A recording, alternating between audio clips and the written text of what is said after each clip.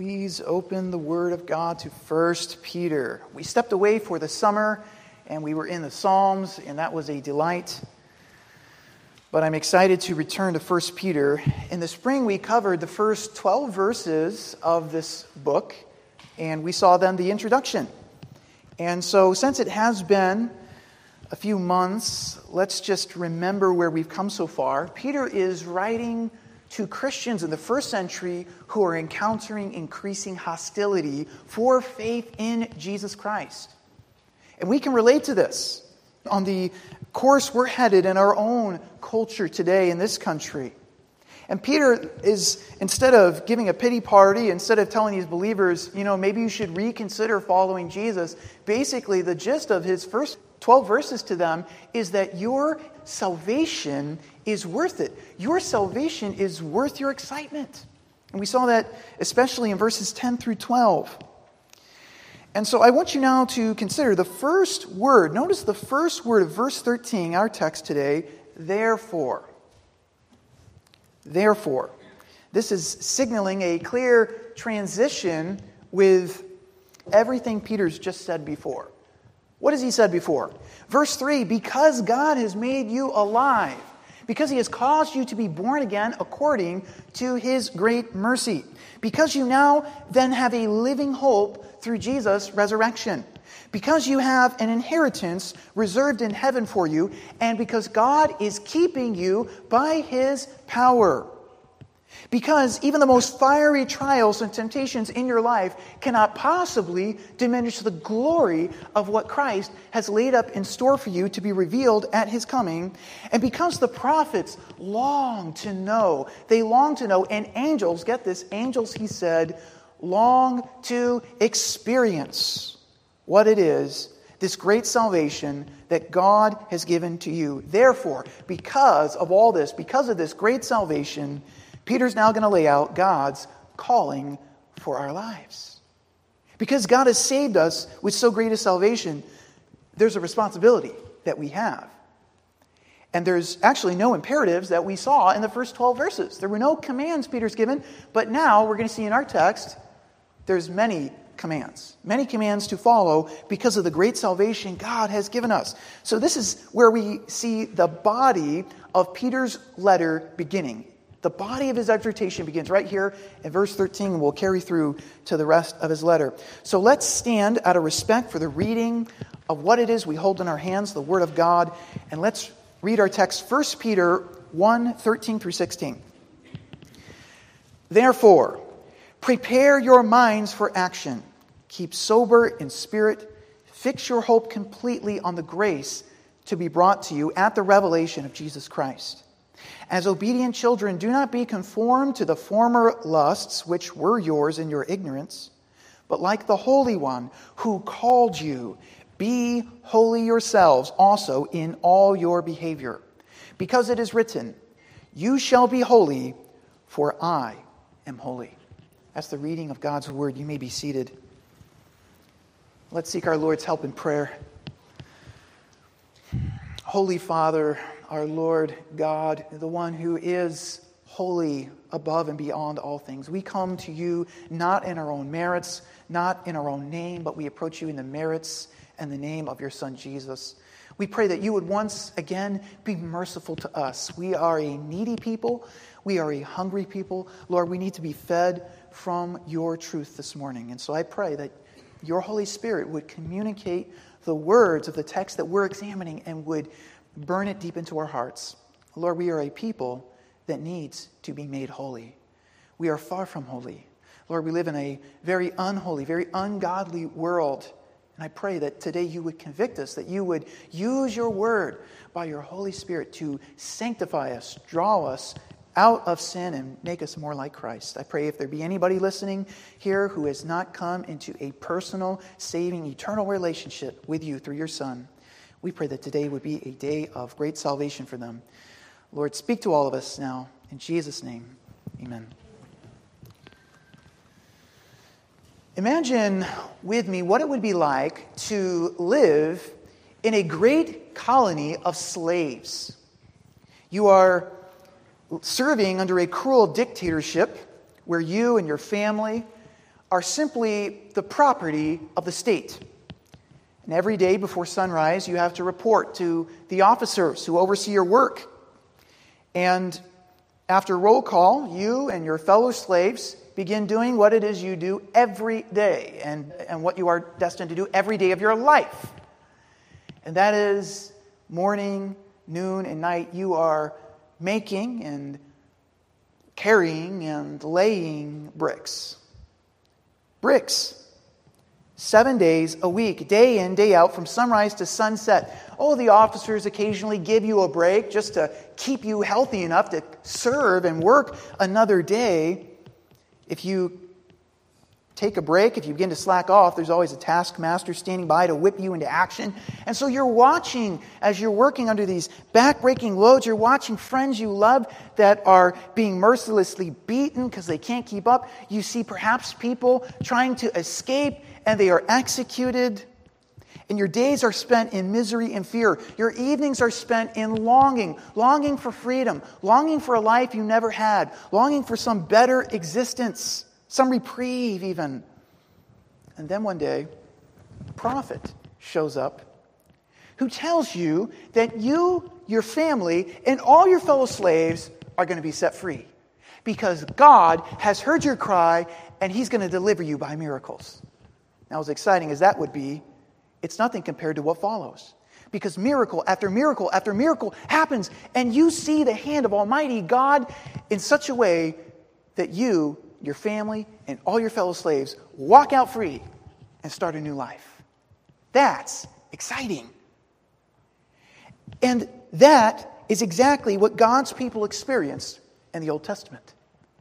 God delivered them miraculously out of Egypt. He brought them out by His mighty arm and gave them freedom, gave them a new life.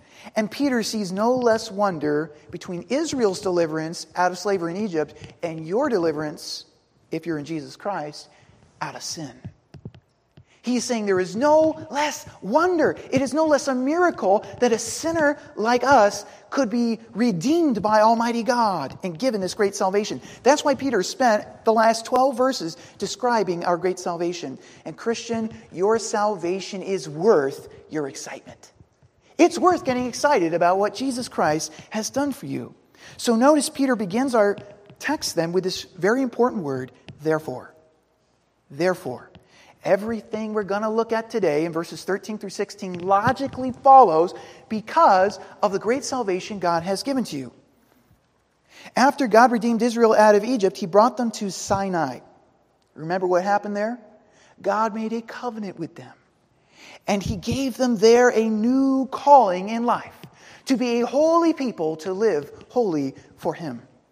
And once we are redeemed from slavery, out of sin, God has made no less a serious covenant with us. And we are given a new calling in life as well. It's no less a great calling, no less a holy calling. A new life means a new calling. That's the point of this text, especially signaled by this word therefore. A new life means a new calling. And if you've received this great salvation like Israel of old, then you have a new calling in life. A calling to be like God, to serve Him.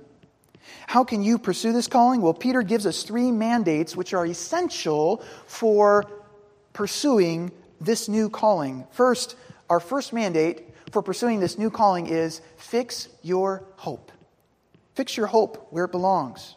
I definitely prefer the ESV translation in verse 13 because I believe it conveys better what is Peter's main point. I'll read the ESV translation of verse 13. Therefore, preparing your minds for action and being sober-minded, set your hope. There's the main idea. Set your hope fully on the grace that will be brought to you at the revelation of Jesus Christ. Peter's main idea is found in the main verb, set your hope. Fix your hope. That's the real command in the sentence. Preparing your minds, being sober in spirit, those are actually participles. And so if you were with us over the summer for our course in hermeneutics, this is a little bone to you. You can appreciate some of this. But Peter's not listing here 3 commands with equal emphasis, as it might appear in the New American Standard. Peter's real command is, fix your hope on your salvation, your great salvation, to be revealed when Christ comes, and you can do that by two things. He prescribes two ways you must fix your hope. First, you must fix your hope by preparing your mind for action. Fix your hope by preparing your mind for action. Now, the Greek text literally reads, because I know you're interested, gird up the loins of your mind. Gird up the loins of your mind. And you're thinking, what on earth does that mean? Well, most modern translations, like the one before us, just cut to the chase. It just gives us the big idea. It just says, prepare your mind for action, because that's the main idea. But it's worth knowing why Peter said what he did the way he did. You see, in the time that Peter lived in the Middle East, and even many people today still in the Middle East, they wore robes. They wear robes. And so when someone would be needing to prepare for work or for running, they were going to run somewhere, or you were going to prepare to fight, you would need to reach down and pull up that robe from between your legs, and you would tuck it into your belt. And this was called girding up your loins. And you would do that because you were preparing for some action. I don't know why they didn't just invent pants. That would have been a whole lot easier. So thank God for that. But, the idea is prepare your minds. Get ready for action. And John Calvin has mentioned that there's a double metaphor here, and it's worth pointing out. Peter doubles the metaphor because he's speaking of both girding up the loins, that's preparation, a metaphor for preparing, while he's also speaking of the loins of your mind. Well, now, this is a metaphor of preparing your thinking. Christian, it is essential in today's culture that you prepare your mind for action. Here were churches in the first century that Peter's writing to. They were encountering increasing hostility for faith in Christ. They were destined to encounter a whole lot more. And believer, if you could just know what the future holds for your life, the kind of trials, the kind of pressures, the kind of temptation, and yes, perhaps even persecution, all-out persecution that is in store for you on account of your faith in Jesus, you might just get a whole lot more serious about preparing your mind, about preparing for action. Peter says, get ready for what is to come. And brothers and sisters, there was never a more critical time in the history of our nation than for believers in churches like this all around the world to get serious. This isn't a party. This isn't a time to come to a concert. It's not a time to slack off. This is a time to train. This is a time to prepare for what God is calling us to endure for the sake of Christ. We aren't headed for a picnic. The true church of Christ in this country, the remnant of God's elect, is a people of which God would say, all who are godly in Christ Jesus will suffer persecution. I don't know what exactly that's going to look like for us, but I can tell you there's a reason that there's increasing hostility for being faithful to Jesus. It can be counterintuitive to prepare for war when you're living in a time of peace, sure. But Peter says, get ready. Get ready for action, prepare. And you can start doing that right now by not checking out and simply staying with me here and engaging your mind to learn about God and His truth. So secondly, we must fix our hope on our coming salvation by keeping sober in spirit. Prepare your mind for action. Keep sober in spirit. And the word here, to keep sober, means to be self-controlled. The idea of soberness is the image of not being drunk. It's staying sober, prohibiting drunkenness. Surely you've been to parts of the city where you've seen someone, very sadly, sprawled out on a side street, a sidewalk somewhere. Didn't know who they were, didn't know where they were, didn't know what they were doing or what they were supposed to be doing in life. They were drunk. They were under the influence of some intoxicating drugs. And we look at that, we pass by and we think, how sad. How sad. Maybe how pathetic. Maybe we even judge such an individual for being in such a sad state. And it may be easy for us to condemn drunkenness and intoxication with some kind of narcotics and drugs because we have no problem seeing the sort of harm which such intoxicating, mind-bending drugs cause. But what about this, brothers and sisters? What about simply lacking soberness in spirit? Because that's exactly what Peter's talking about. Soberness in spirit. Are you sober in spirit? What are we to make of a Christian who is so under the world's influence? He or she is so governed by what people think and what the world wants and the pressures of sin and all that that he or she no longer considers what's important for the Christian life. We're not really sure who we are, who Christ has called us to be, what we're supposed to be doing in life. That's sad. That's a tragedy. Peter will go on to describe this sobriety of spirit twice more in his same letter. So we know he considers this important. In 1 Peter 4:7, he says, "Be of a sober spirit, because the end of all things is near."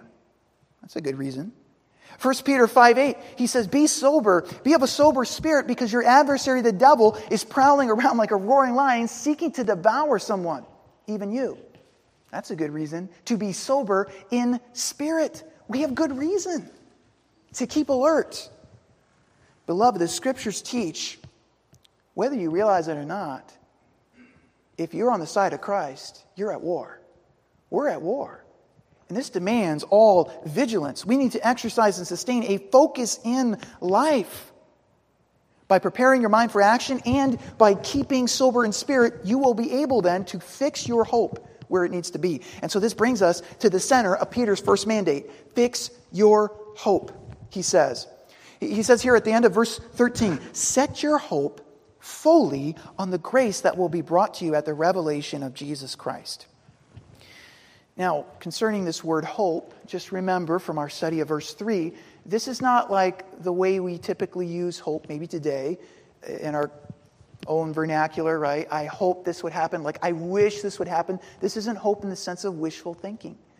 This is a confident expectation that carries the Christian through his or her troubles. This is what keeps God's people going. This is the confidence that carries believers through tribulation. That's hope. Your hope is what carries you through the day. It's what keeps you sane when sanity would leave you. Hope is what keeps you going when the going gets tough. So where is your hope this morning? What is driving you? What is moving you? What is motivating you? Is it retirement? Is it that weekend reprieve? You just live from weekend to weekend? Is it a raise? Is it some successful promotion in your career? Is it your family, your family's health, your family's well-being? Where have you fixed your hope? Peter says, set your hope fully on the grace that will be brought to you. The Christian is commanded to fix hope on the revelation of Christ, the coming of Christ. Now of course, it's the grace of Christ here, but we know this. There's a sense in which God's grace has already come. The Bible tells us that. I'm thinking of Titus 2:11 that says the grace of God which brings salvation has appeared to all men. Aren't you thankful for that? We know God's grace has come. God's grace has appeared. But Peter here is anticipating a future grace, a grace to be brought to you at the revelation of Jesus Christ. This is what Paul will go on to describe in Titus 2:13, where he says, looking for the blessed hope and appearing of the glory of our great God and Savior, Jesus Christ. The return of Christ is the Christian's blessed hope. Is that your blessed hope? You might put it this way. To fix your hope fully on Christ's return would mean that you are betting all on Jesus coming back. You are betting all on Jesus coming. Now, I'm not encouraging anyone here to bet, but I'm simply saying, although we're unable to presently see Christ, and although we're not able to know exactly when He will return, if we are going to fix our hope fully, don't miss that, fully on Jesus' return, that would be like saying, I'm betting everything I've got on Jesus coming back. I'm betting everything on the fact that it will be worth it all when I see Christ. I don't care what people think of me. I don't care what they say about me. I don't care what I miss out on all this world has to offer for the sake of Christ, because when He comes back, it will be worth it. That is fixing your hope on the return of Jesus. Now, you can tell a lot about a person by whether or not he or she is genuinely excited about the return of Christ. Are you excited about the thought of seeing Jesus? I remember my parents had invited some good friends over, and they did this sort of thing a lot, so this was nothing unusual. But on this particular occasion, it was very busy, and so for a number of reasons, we all forgot about it. That is until they showed up on the front porch. And I answered the door. And you know what that's like when that awkward feeling inside you're just hoping doesn't show on your face? Well, I told my younger brother, he got the hint. He went up to get my parents, and very awkward situation. We knew the house was a wreck. We knew that whatever was planned for dinner certainly hadn't reckoned on company. We're typically thrilled to see people we love. Unless, the exception to the rule is that we just haven't prepared. We're just not ready. It's just not a good time. We're just caught off guard. So what about the return of Christ? Sure, you're excited about seeing Jesus. What Christian isn't? Oh, we're all so thrilled about seeing about the return of Jesus. But are you ready? Now, are you ready for seeing the Lord? Would you be thrilled about seeing Him at this moment? Or does this make you nervous? Are there some closets in your life that you would rather clean out first? Would you have to make some preparations? Peter's saying your hope ought to be fixed fully on Jesus' return. Are you so preparing your mind and keeping sober in spirit? Have you so fixed your hope on Christ's return that you're ready? And you're ready to endure all for His sake. Actually, any hope that's not fixed fully on Jesus appearing won't be enough to sustain you. It won't be enough to sustain you for what is to come. You know that when God brought the Israelites out of Egypt, He brought them through the wilderness. He tested them for 40 years. And after that, He brought them into Canaan, where they had to fight many battles. Christian, God is calling you to pursue something greater, something eternal, something spiritual, but you cannot possibly fulfill the calling that God has on your life unless you fix your hope fully. Fix your hope fully. Where is your hope? Do you have this hope in you? Do you live by this hope? This is the first mandate for pursuing your new calling in life. Fix your hope where it belongs. The second mandate for pursuing your new calling is forsake former habits. Forsake former habits. Verse 14. As obedient children, do not be conformed to the former lusts which were yours in your ignorance. Peter's concerned that these Christians not revert back to their former habits, their former way of life, the way they lived before they were redeemed from sin. So verse 14 provides two reasons then to forsake former habits of life without God. First, forsake these former habits you have, these habits of sin, because you have a new identity as obedient children of God. Peter addresses his readers as obedient children. He's identifying their present condition in contrast to their former condition. They weren't always God's obedient children, but now they are. That's very plain in verses 1 through 12. Recall back in verse 3, Peter has stated that his Christian readers have been born again. They have been born again to new life where God is their Father. Actually, in verse 17, Peter will again refer to God as their Father. And Scripture teaches anyone, I don't care who you are, anyone who will receive the Son of God, even as many as believe on His name, God causes them to be His very children. He adopts them into His family. He calls them His own. That's beautiful. God's redeemed. All of them are His children. And of course, when the Bible speaks of God's children, we typically think of that in terms of it's emphasizing God's commitment to and God's affection toward His people. But I believe what Peter really has in mind here, more than anything, is our obligation to God. We, as His children, are obligated to obey Him. I know you're excited about that. We, as God's children, are obligated to obey our Lord. You know the Scriptures teach, fifth commandment, honor your father and mother. Ephesians 6:1, children, obey your parents. I'm sure just about every Jew and Gentile living in the first century at least, that would have heard this said, of course. Even if they didn't believe the Bible, they would say, wow, well, if you live under His roof, if you eat His food, if He provides you His protection, obey your father What are you thinking?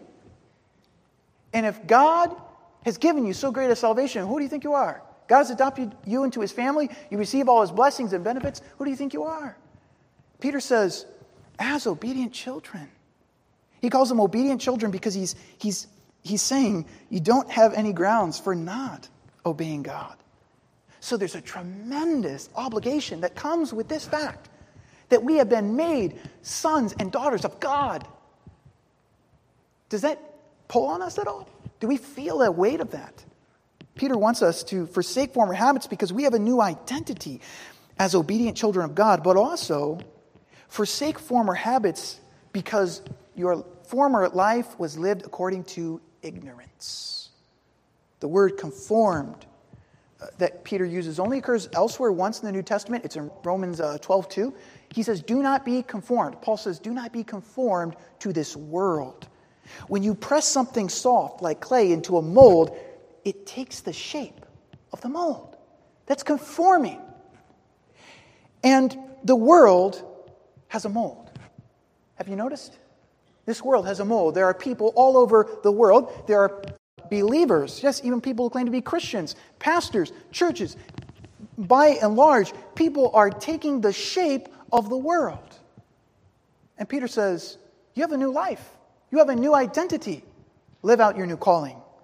Now, I should mention some Christians have taken scriptures like this here to mean that we must simply seek to be different from the world for difference sake. And so they've come up with a long list of ways, their own ways to be different. But Peter is not saying if the culture does one thing, they decide one thing, we should do another. If the culture wears one thing and they decide that's in style, then you should wear something else. You should try to be out of style. That's not his point. He's not saying that you should be a good contrarian for Jesus and just disagree and conduct yourself differently from the world for difference sake. Look, we don't need, if you're going to follow Jesus, you don't need to try and be weird. Because if you live like Jesus, if you talk like Jesus, if you act like Jesus, think like Jesus, if you prioritize in your life what Jesus did, guess what? You will be different enough from this world. Follow Christ. Don't try to be different. Follow Jesus. He will make you different.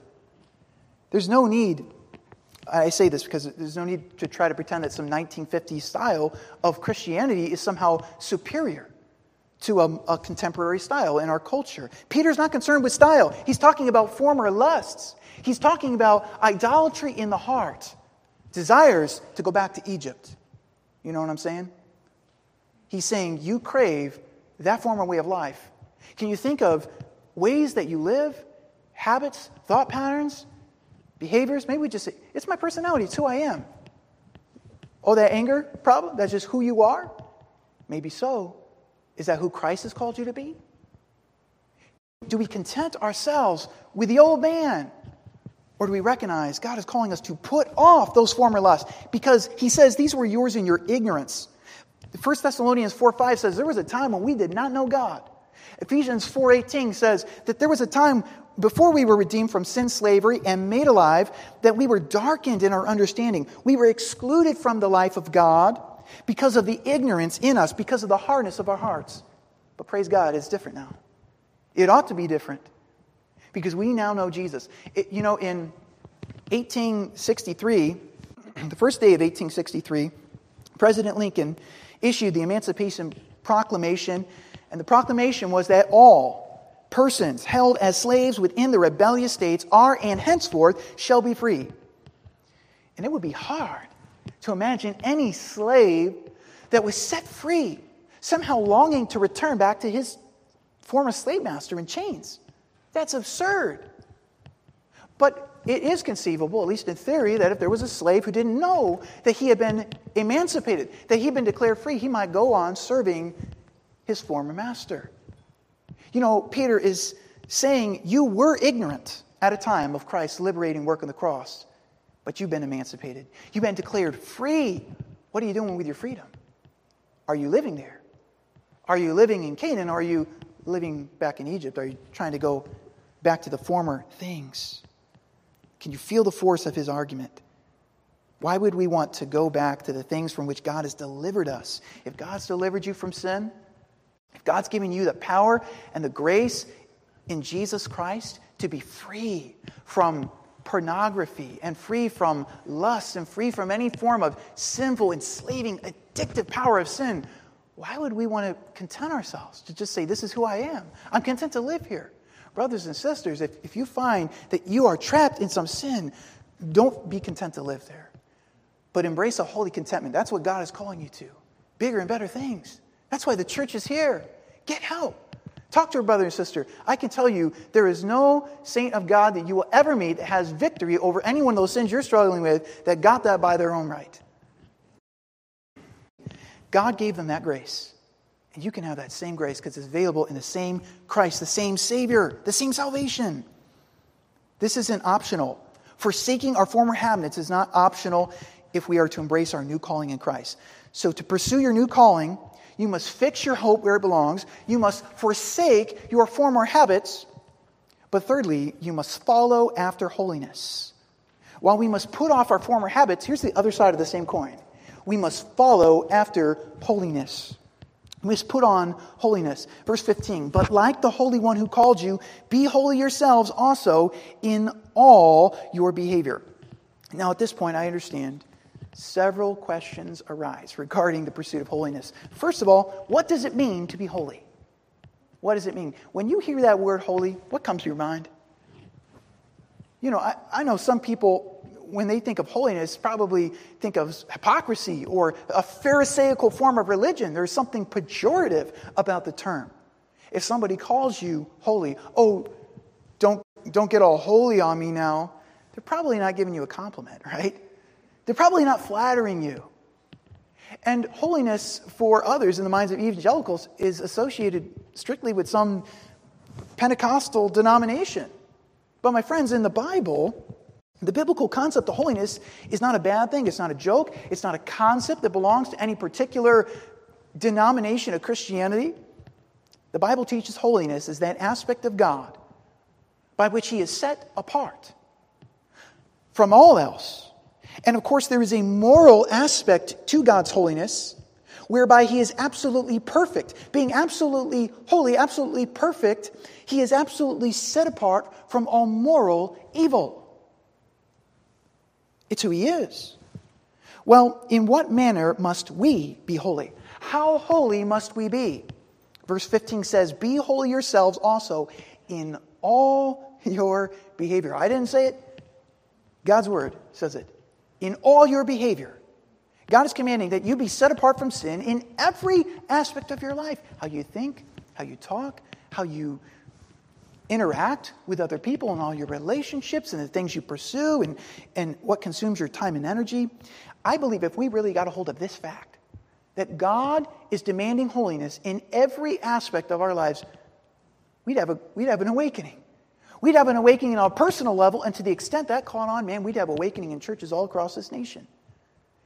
And of course, we'd have people leaving churches all across this nation because many people would realize they want nothing to do with the holiness of God. But this is what we need, brothers and sisters. This is what God has called us to. And even scarier is the first part of verse 15. Look at this. But like the Holy One who called you, be holy yourselves also. The standard for holiness is none other than God Himself. God is the standard. Jesus must have troubled everyone listening, this religious group of people, when He told them on the Sermon on the Mount, unless your righteousness surpasses that of the scribes and Pharisees, you will not possibly enter the kingdom of heaven. You won't do it. He explained, the holiest standard you've got isn't holy enough. And Jesus would go on to conclude, therefore, be holy, be perfect, even as your Father in heaven is perfect. Boy, that's a high bar. That's a standard none of us can meet. As far as God's concerned, you're either holy like He is, or you're not holy at all.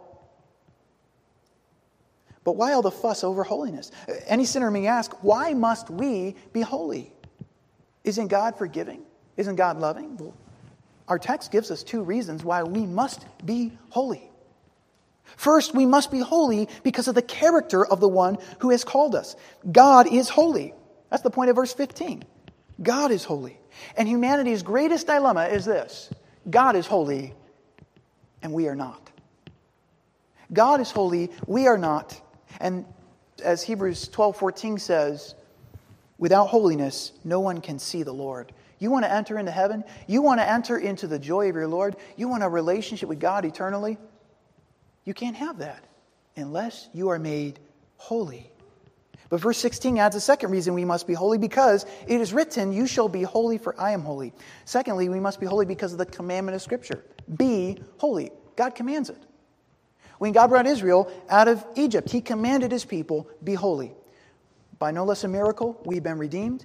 And with no less forcefulness, God has commanded us, be holy. It's the same command from the same God. Now, along with the commandment to love God with all our being, this command to be holy in all our behavior, to be holy like God, this has to be the most troubling command in the Bible. Because how on earth are we ever going to do this? I hope that's the question you're asking. How can we be holy? While God calls us to be holy, nowhere does He say we can make ourselves holy. This is important to understand. We cannot make ourselves holy because we can't undo our sin, nor can we change our sinful hearts. You need God to do this. According to the Bible, it is God alone who can make sinners holy. In Leviticus 20, verse 8, after commanding His people to be holy, God said, you shall keep my statutes and practice them. I am the Lord who sanctifies you. Praise God for that word. God is the one who sanctifies His people. And the Hebrew word there for sanctifies literally means make holy. The Lord makes us holy. We don't make ourselves holy. The Lord makes us holy. Well, how does He do that? The Bible gives you two words. Briefly, just two words that you should know. The first word you should know here is justification. And this is important because unless God declares you righteous, unless God declares you holy, you're not getting into His presence. This is worth your time. This is worth thinking about. Well, have you ever wondered, how is it that the Bible refers to God's people so many times as saints? That is a term that means holy ones. How does God call people holy when the Bible also plainly says all have sinned? We're sinners and we're holy. How does that work? Martin Luther used a Latin term to describe this dilemma, simul justus et peccator. It means at the same time just and sinner. We know we're sinners. We know we've sinned against God, but the Bible teaches that while we are sinners, we can be at the same time just. How is that? How can we be just? Well, God can legally declare us sinners just because He Himself has fulfilled the law and suffered the penalty due to our sins. That's the only way any sinner can ever or will ever stand before God righteous, holy. It is on account of Jesus' holy life and atoning death. Have you been justified? What have you done about that? You want to stand before the judge of all the earth? You will. Do you want to stand before Him justified? The only way you can is through faith in Christ. Romans 3:24 says we are justified as a gift by God's grace through the redemption that is in Christ Jesus. So to restore fellowship with sinners, this holy God justifies sinners. But a second word you should know that has to do with God making sinners holy is sanctification. Sanctification. And I don't think evangelicals emphasize this one enough today. We all like, sure, the idea that at a point in time we can be born again, we can be headed for destruction, and in a moment of time, in an instant, because of Jesus' life and death for us, we can be on our way to heaven. We can be forgiven. Praise God. Hey, that's great. I don't want to de-emphasize that, but can I say this? We ought to never forget. That's not the end of the story. There's more to salvation than getting out of hell or getting into heaven. That's just the beginning. Salvation in Christianity in general is not about escaping hell or getting into heaven. It's about being made holy. It's about being transformed, restored from the sinners we are into the likeness of God Himself. True salvation isn't cheap. It cost God everything. It's about making us holy. And so that's what sanctification is. It's God's plan to take us and make us like Himself, to make us like Christ. Is that happening in your life? God wants to make you as holy as He is. And that's how much He loves you. Now can you see why He wants you to fix your hope completely on the coming of Christ and to forsake former lusts? You can't possibly follow after holiness without doing those things. But He's given you a new calling. He loves you too much just to make you happy. Oh, so many churches, so many people about being happy. Look, God doesn't reign in heaven for your happiness. He's God. Everything revolves around Him. He came not to make you happy, but to make you holy. And if you're holy, guess what? You will be happy. You'll have the true joy of the Lord. God came to redeem us, to restore us to be exactly what He created us to be, and nothing less. That's our God. He's given you new life. And with that new life, He's given you a new calling.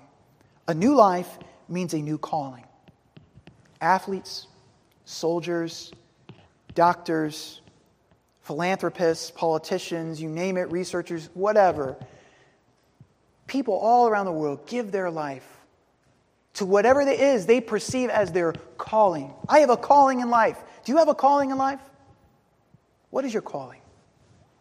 If God has redeemed you from destruction, if He's delivered you from this debt you owe that you could never pay, if He's given you this eternal life, laid up eternal inheritance for you in heaven and all that, to be revealed at Christ's return, man, you've got new life. Do you have a new calling? Oh yeah. You got a new calling. And however the Spirit of God may be convicting you, maybe bringing to your mind habits of your former lusts. Maybe He's convicting you about your lack, just apathy, your lack of concern for pursuing sanctification, for being made more like Jesus. Don't just look at a time you walked down the aisle or were baptized or made a decision or whatever. Do you see in your life you are being made holy like Jesus? We need to respond to God. If you're listening, you'd say, Pastor, I know I'm a sinner. I'm not sure I've ever been justified. I don't know. I don't know if I would stand before God righteous. I don't know that I'm really being sanctified. I would encourage you to see me, see another brother or sister here before you leave. You don't have to live with doubt. You don't have to live with fear. That's why God came. It's the gospel of Jesus Christ. It's the greatest news ever. We want you to understand and believe that. Having said, let's close with a word of prayer.